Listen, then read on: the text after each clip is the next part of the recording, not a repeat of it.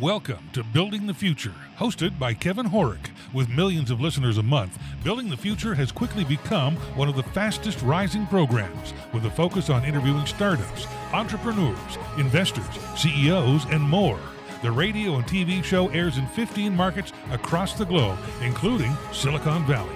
For full showtimes, past episodes, or to sponsor the show, please visit buildingthefutureshow.com.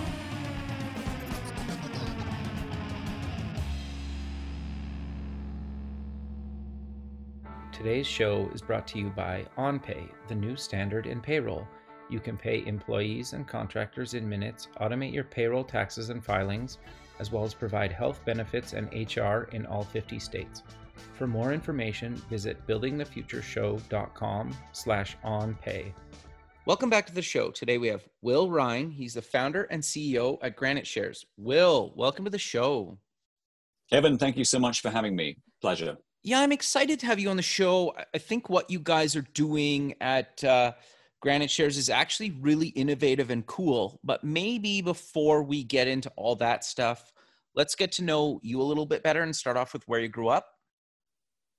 Yeah, sure. So I'm from Scotland originally. Very cool. I'm from a place called Aberdeen, which is the city, third largest city in Scotland. But it's probably what most people would gravitate to on the map. I'm actually from a small town kind of in the country outside of there, a little place that is about 14 miles west up the valley.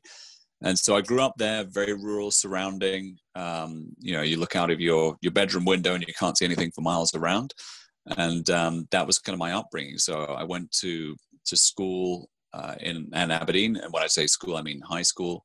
And then after that, I went to college down in England. I went to Bath University, kind of probably the furthest places away from Aberdeen on the map, if you want to look at it like that. What did you take in university and why? So when I was at school, I probably followed what I did best at the time. And I always had an interest in languages. And I guess still to this day, it's a big passion of mine in terms of traveling and seeing other cultures and countries.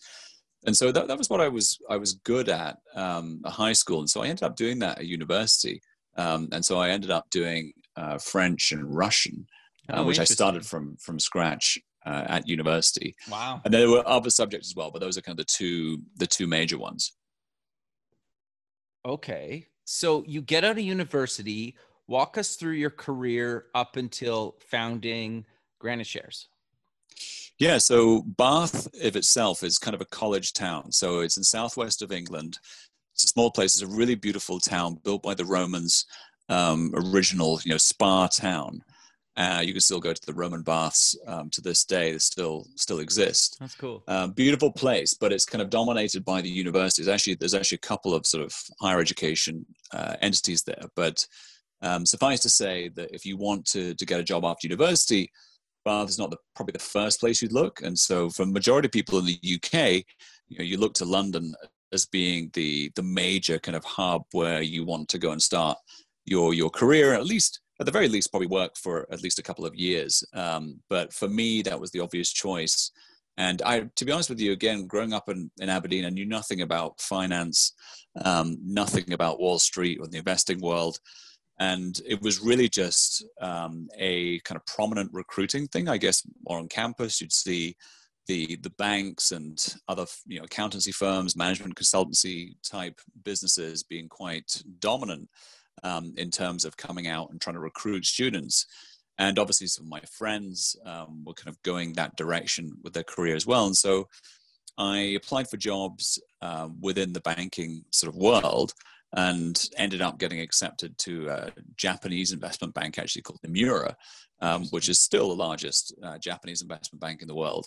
But I went and did that as my first job out of college. Worked as a graduate trainee, if you will, and did a number of different jobs on a kind of rotation, and then moved to my second job after kind of a year and a half working there, which was Barclays Global Investors. Which most people would know now as BlackRock. So at the time, BlackRock bought the company several years later, but when I worked for it, it was originally Barclays. And how I got involved with what I'm doing now, or the tie back into what I'm doing now, is that we were working on a product at that time called the Exchange Traded Fund. We were launching in Europe. It launched in the US and Canada before that.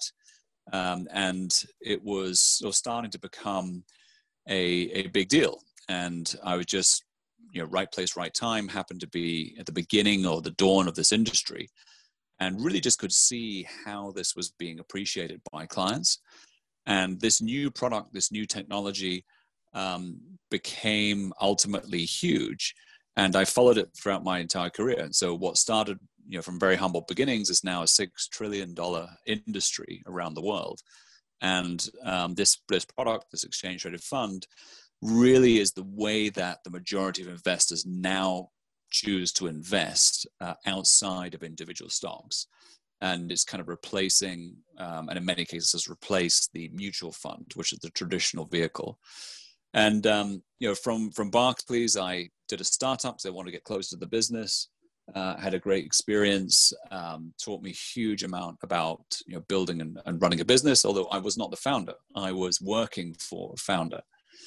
And therefore, the natural sort of evolution for me, always at the back of my mind, was one day I'd like to do this myself. And so after that, I ended up running the largest gold ETF in the world, the largest commodity fund in the world.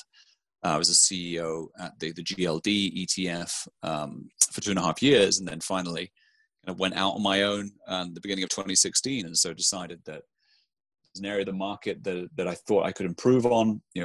Like most entrepreneurs, I think we have a view of offering clients a better product at a better price, and that was kind of the genesis for shaking up the industry. And so I set up Granite Shares with this basic notion of revolutionizing or disrupting the hard asset space, and offering access to gold and commodities at a lower cost and at a better structure than anybody else was doing in the market.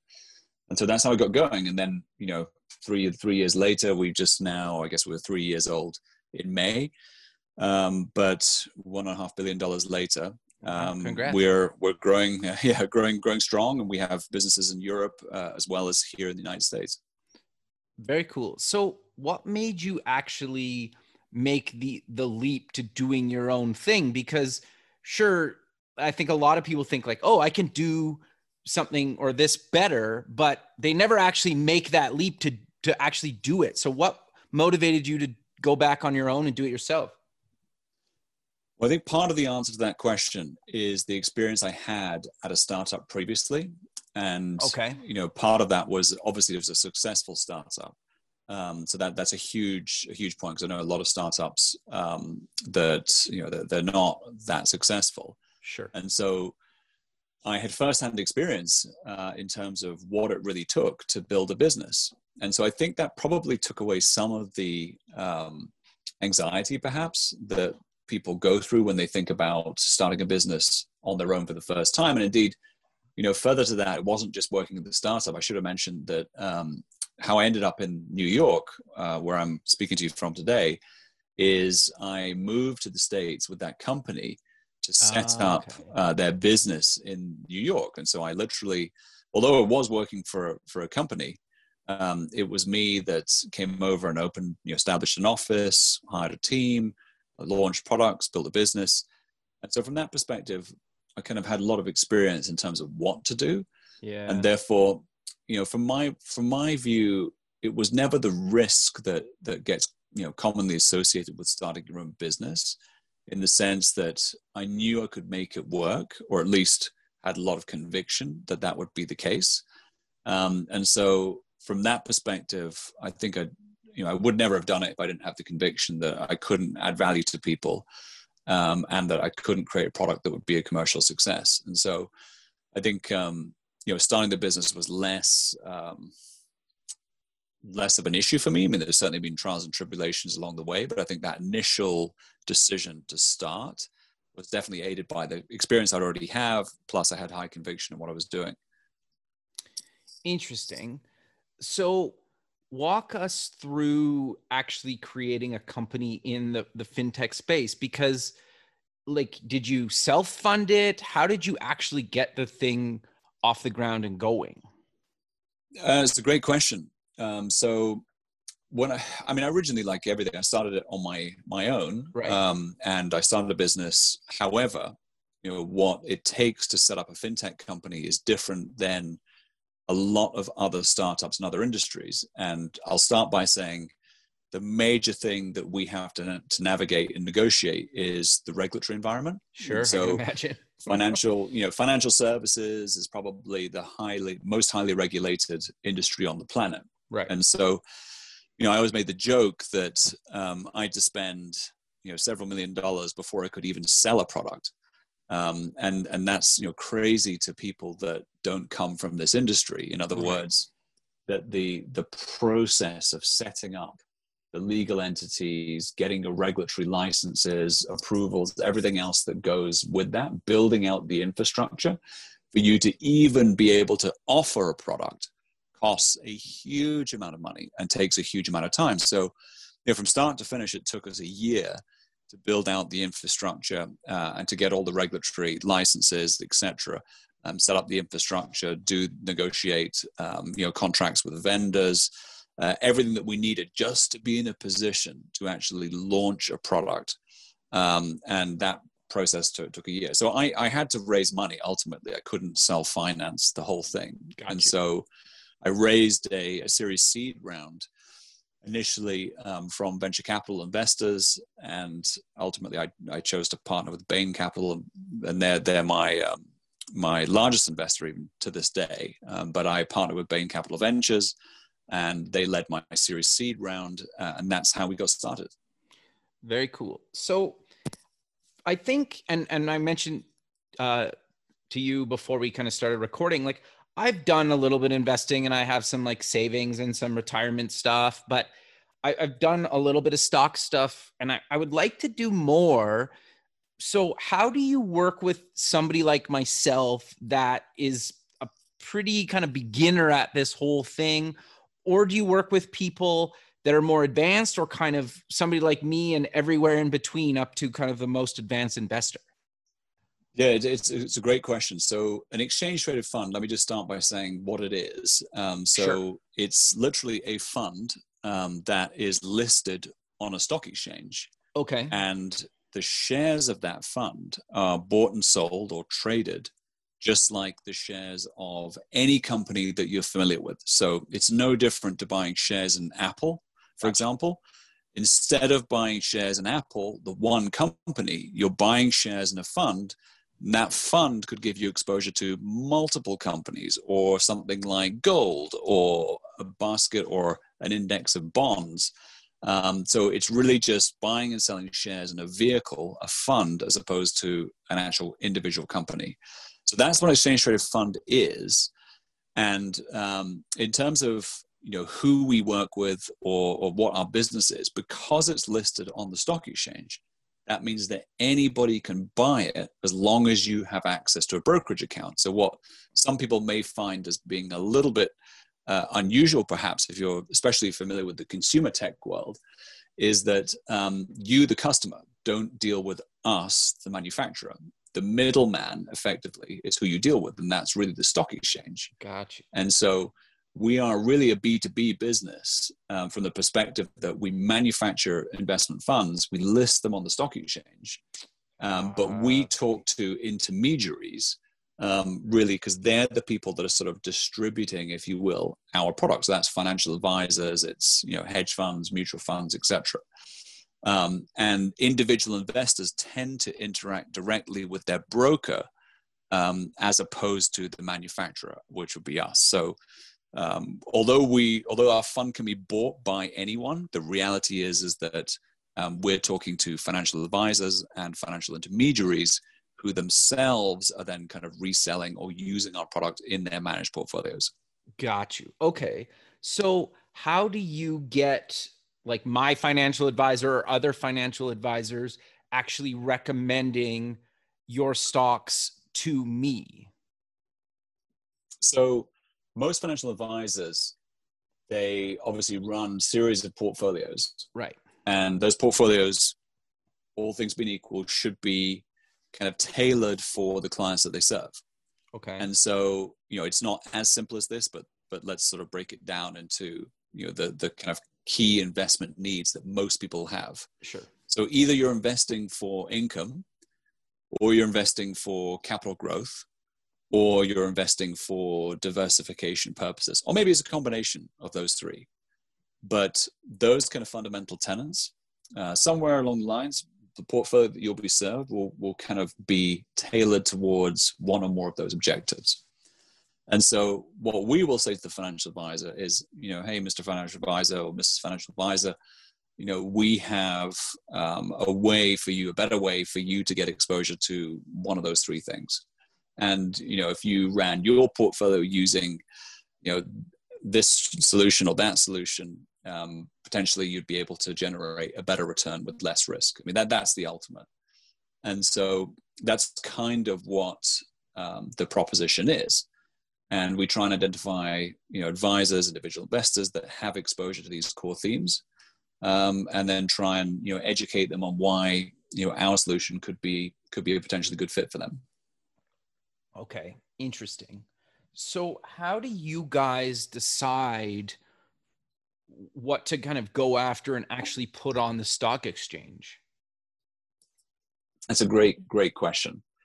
So from that perspective, we're no different in many ways from any kind of manufacturer or product company that you'd be familiar with. Okay. So in the same way that Apple has to decide what products to launch that will benefit, suit, work on a commercial basis for their customer base, we have to do the same thing for investment markets. And so part of that is always, I think there are kind of three pillars.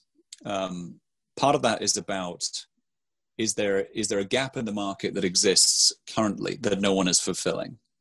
And that's what I call unique property or unique IP. Okay. And so that's also the hardest thing to do, because that's the one where you have to really see around corners. You have to be able to say, okay, what is missing in the market that I know we feel will be popular with people, but that has not been provided today.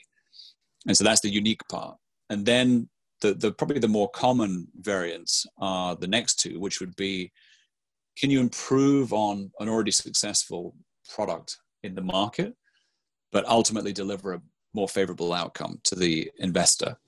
And can you do that by either improving the structure? So that might be to generate a more favorable tax outcome to the investor. It might be to generate a better underlying return, whatever it may be. But can you kind of improve upon an existing solution that's already successful? And then the last one is the same in any business, which is just, can you improve price-wise? So can you take something that's already successful and can you offer people just a lower cost? And from that perspective, you're going to win business because people understand what the investment is already. They accept that investment, but they're buying it for you because you're offering a better price than competitors. So I think those are kind of the three pillars that we look at. And, we try and use that lens when we're thinking about products to bring to market. Okay. No, that makes total sense. So I'm curious to get your thoughts on the current landscape and climate, because it seems to me that there's people are kind of in two camps right now. It's like they're not working and, they're very stressed out about that. Or there's people that are just like completely swamped and overworked. And sure, I'm sure there's people in the middle, but it seems to be quite dynamic right now. So how has that affected the markets? Has the market kind of recovered since the pandemic, or where are we kind of at, maybe in North America and maybe globally, if you have some thoughts? So in terms of where we're at, the market has recovered since the pandemic. Okay. And if you look at stock prices, at least here in North America, stock prices are at or near all-time highs. Okay. And a lot of people might think that is incredibly odd, given that was going to be my next question. In the middle of a global pandemic. Yes.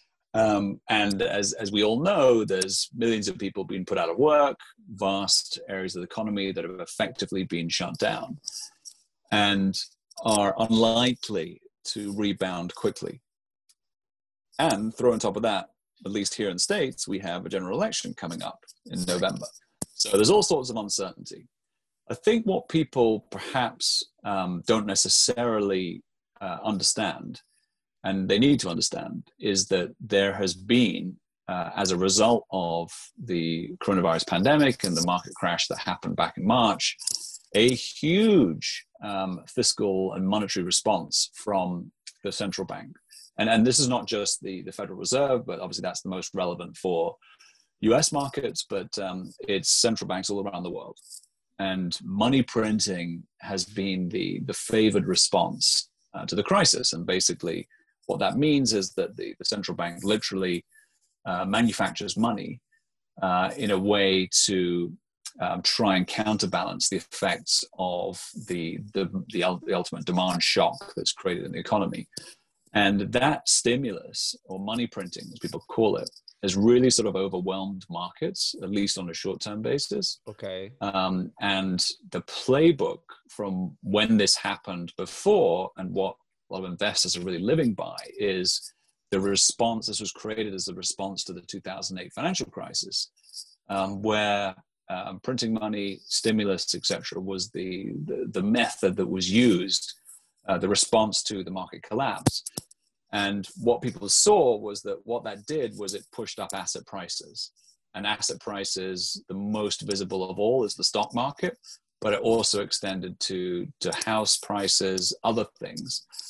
That as the stimulus kind of worked its way into the markets, it was really asset prices that were the main beneficiary of all of this. And so I think what investors learn from that is that when you get these situations, you buy the market will almost certainly go up because of this stimulus factor. And that's what people are relying on.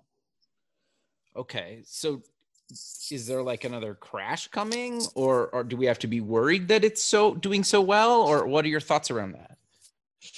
Well, I think there's a number of things to think about, and certainly a lot of things to be concerned about. And you don't necessarily need to have another crash for there to be serious economic problems. But I think suffice to say, if there is another crash, and that's brought on by a second wave or some other thing that we're not party to right now, one thing we know for sure is that there'll be more stimulus from central banks. And when there's more stimulus, it will create more money printing. I think one of the big things people are worried about is inflation, and worried about, what is the consequence of doing this? That when you have zero interest rates and you're printing money, you're increasing the supply of dollars in the market, and there must be a consequence to this, because it cannot be the case, all things being equal, that this is a consequence-free tool. Otherwise, everyone would just print money, forever. And why would we all need to work and do anything else? It would just get money from the government and everything would be fine. But as we know, it doesn't work like that. And typically, the reason it doesn't work is because that's inflationary. And inflation is the enemy of markets and savings. And so that's why there's been a lot of interest in gold, for example. And that's why gold prices made an all-time high very recently. Because people are now looking for ways to diversify away from stocks in a way to try and manage this potential negative consequence of these policies. Right. Okay. Because like at the end of the day, the government's going to need to get their money back, right? Like at some point, doing something. Like, is that not fair to say? Like, it's like they're pumping all this money for and then they're going to have to tax it or get it back some way when you have to do your tax fund, or like, what's going to happen with all this money that they've been giving to people to keep, the economy going? Yeah, I mean, you're right. You're basically lining up, one of the key arguments or one of the key debate topics for the November election, which is, well, how do you pay for it, and how do you pay for this response? And that response does have to be paid for, and the way it's going to be paid for is higher taxes. Right. And you either create higher taxes, which for the most part is very unpopular with voters, or you're able to engineer some kind of controlled inflation or inflation that inflates the debt away, so to speak. Interesting. So I'm curious then, with the market being as strong as it is right now, and obviously there's companies, especially in the tech space right now, that are even going to go to IPO right now. And there's a bunch of them that have gotten just insane valuations since the pandemic. How have you seen some companies do so well, and it's almost like booming in a lot of cases, and it's almost like, it sounds terrible to say, but the pandemic has really made some companies very, very valuable. So how do you kind of balance that out and decide what to maybe put on the stock market that's maybe relevant now that will probably maybe level off in the future, or what you still think has a ton of growth, right? Is there strategies around that, or what is your thoughts around that? Yeah, so we brought a new kind of concept, completely new idea to market in October last year. We launched a new fund, and the strategy in shorthand is called X Out.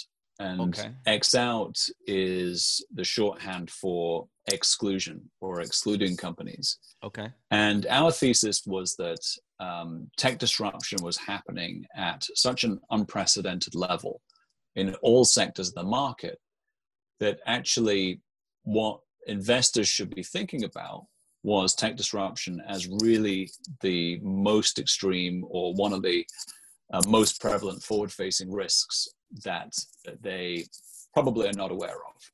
Right. And so how do you try and insulate yourself or future-proof your portfolio from these disruption events? And our strategy was, because tech disruption itself is not a factor, it's not a thing that you can measure, we thought about creating a strategy where we would exclude companies that we thought would be vulnerable or at risk of tech disruption. And actually the best way to invest was actually not so much what you put into your portfolio, but it was what you leave or left out. And by excluding losers as opposed to picking winners, we felt like that was a fundamentally easier thing to do, potentially, that over the long term would allow a portfolio to, the winners would look after themselves. And again, that theory was largely borne out by the dominance of mega cap tech in the US anyway. And that, our argument was that you already own the winners. That's already, those stocks, those 5 stocks, they're the ones that are driving nearly all the market performance, all the market returns. Right. So instead of trying to figure out who's going to be the next Google, because that's incredibly difficult to do. Right. What we know is that it might be easier to identify who are the companies that are fundamentally disadvantaged by technology. Who are the people that are suffering? And actually, let's leave them out. Okay. And that might be the key to better returns. And that strategy has outperformed the broad market. I mean, we've only been going since October, so we're coming up on a year's performance. But so far, we've outperformed the S&P 500 net of fees by over 10%. And it's really been astonishing. And it's largely because we stayed clear of companies that were in our opinion, were not performing well before COVID.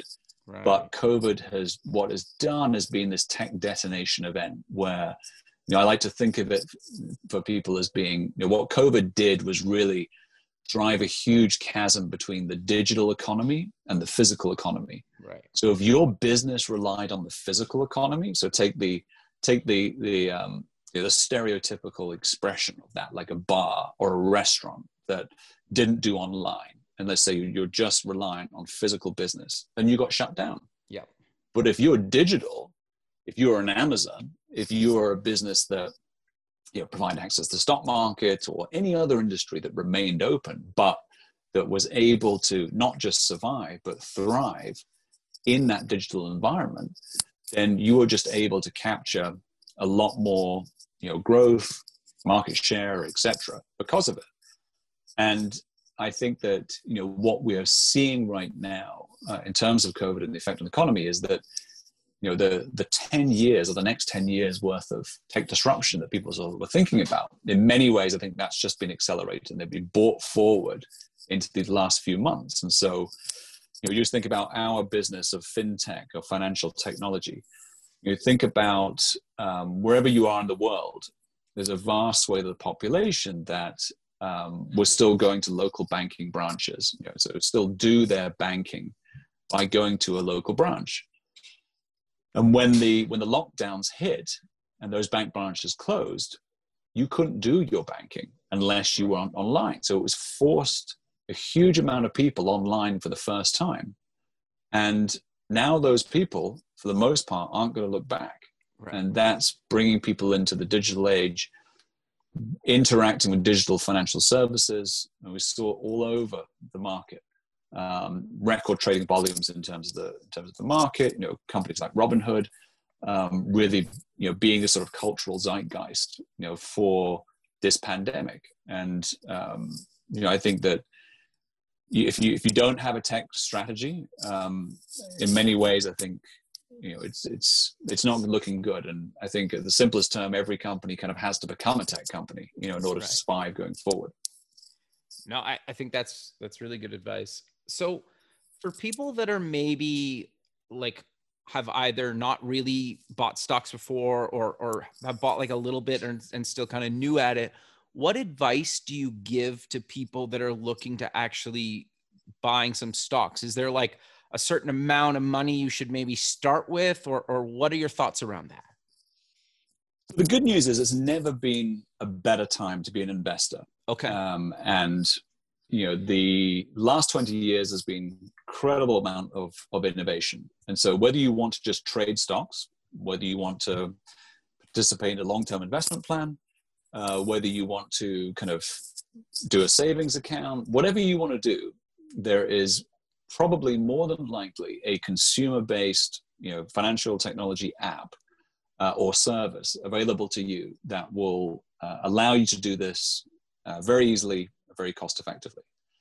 I think, a few things have changed since I was growing up. In that, when I was growing up, I have to be honest, and this is obviously a UK perspective, so excuse this, but it may be relevant to you listening as well if you're in North America, is that when I was growing up, there wasn't a lot of investing in the stock market, especially by young people. Right. And that's because young people were always told that the only thing you had to do was save up enough money to buy a property.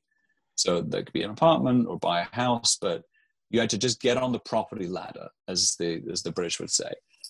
And so all you had to do was you'd work hard, save your money, and then get on the property ladder, because property was the only sure thing. That was the thing that would rise in value over time. And that was the best way to sort of generate wealth. The second thing was that investing in the stock market was not all that relevant, because by the time you came to retirement, you could get a state pension and you'd be on a generous state pension. So there was not really any need to invest. Right. Now, both of those things have done a complete about face, certainly in my lifetime. And first and foremost, and I think this is a North American phenomenon just as much as it is a British phenomenon, but getting on the property ladder is now not really a realistic prospect for a lot of people today. And so house prices have gone up, considerably over time. And the case that your starting salary or salary that you earned, one or two jobs after you started would be enough to buy your first apartment in London or house in London. Now it's a pipe dream. It doesn't exist. You can't do that. And the similarly, state pension is largely gone as well in terms of any expectation of a good one. And so what does that all mean? It means that people have to invest in the market, because that's the only accessible tool, really, in order for you to build wealth over time.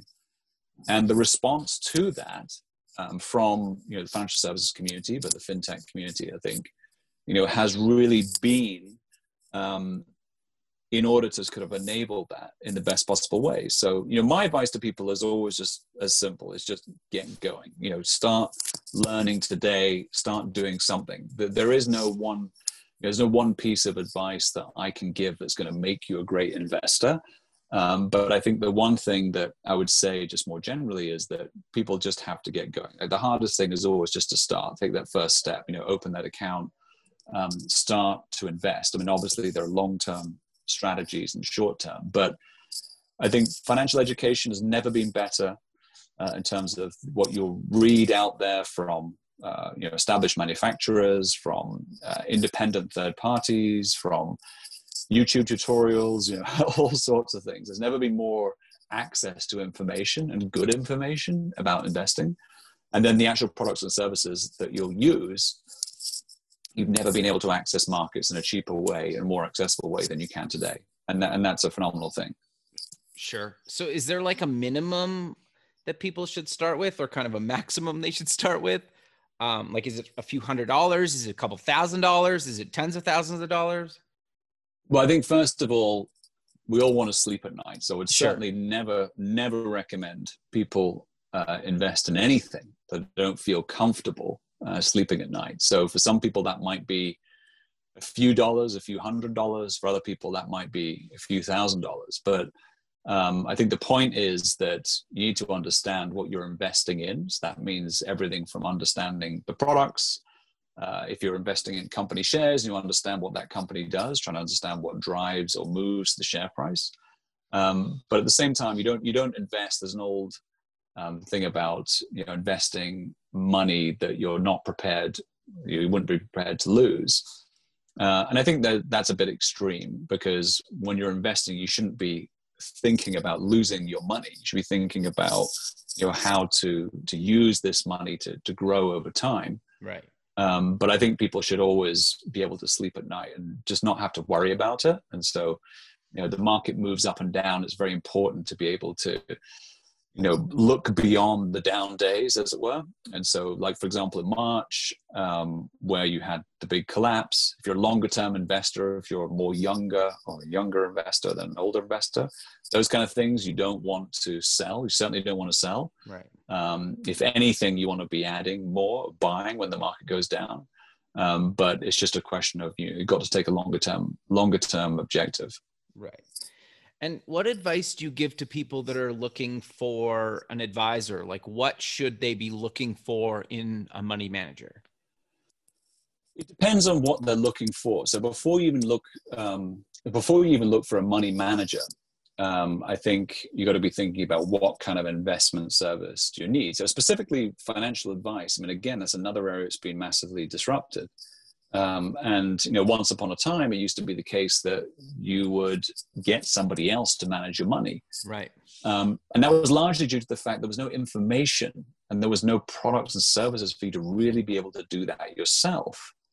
And all that's changed. And so the access to information is there. The access to the products and services are there. I think a lot of people use a financial advisor because ultimately it's more than just investing. It's about holistic financial planning, which a lot of people, that's where they really find the value. Right. So making sure that someone's saying, hey, no, it's not just about, we'll obviously invest your money or grow your money over time, hopefully, but what about your wife? What about your kids? Your financial planning? Do you have life insurance? Do you have a will? All these other things that perhaps you wouldn't think of when you're just thinking about a pure investment lens. And that's the reason to look at financial advisor. But again, now, just like anything else, there's financial advisor sites that do reviews and all sorts of things. But I think if it's just pure investing, again, there's a service called robo-advisors. Robo-advisors is shorthand for, kind of model portfolios or portfolios that are done by a computer. So there's no advisor involved. Right. And you can, most of the major investment services, your Schwab's, your Fidelities, your, big name brands, offer these types of services, as do the upstart sort of fintech companies. And there you can get started for very low monthly fees. And again, just invest in a diversified portfolio that's going to give you that investment experience. And that's a very sort of no thrills way to go about it. No, I think that's really good advice, but we're kind of coming to the end of the show. So how about we close with mentioning anything else you want to quickly talk about and where people can get more information about Granite Shares. Yeah, no, absolutely. So what we do at Granite Shares is really the three core pillars. So we focus on diversification through real assets, so gold, commodities, income. So we have an income strategy that generates a very high level of income for people, which is unusual. And then we have the X-out strategy, which is our long-term capital growth, which is all about excluding companies that we think vulnerable to tech disruption. And certainly anybody looks to get more information from us or any of those, our website is graniteshares.com, just as it sounds, granite like the rock, shares as in company shares.com. And you'll find a lot of information, useful information there. But obviously, please feel free to reach out to us directly as well. And we can try and help in any way we can. And even if it's just to recommend other services, etc., happy to do that too. Perfect. Well, I really appreciate you taking the time out of your day to be on the show, and I look forward to keeping in touch with you, and have a good rest of your day. Kevin, thank you so much for having me. It's been really good. Thank you. Thank you. Okay, bye. Thanks for listening. Please visit our website at buildingthefutureshow.com to join the free community, sign up for our newsletter, or to sponsor the show. The music is done by Electric Mantra. You can check him out at electricmantra.com and keep building the future.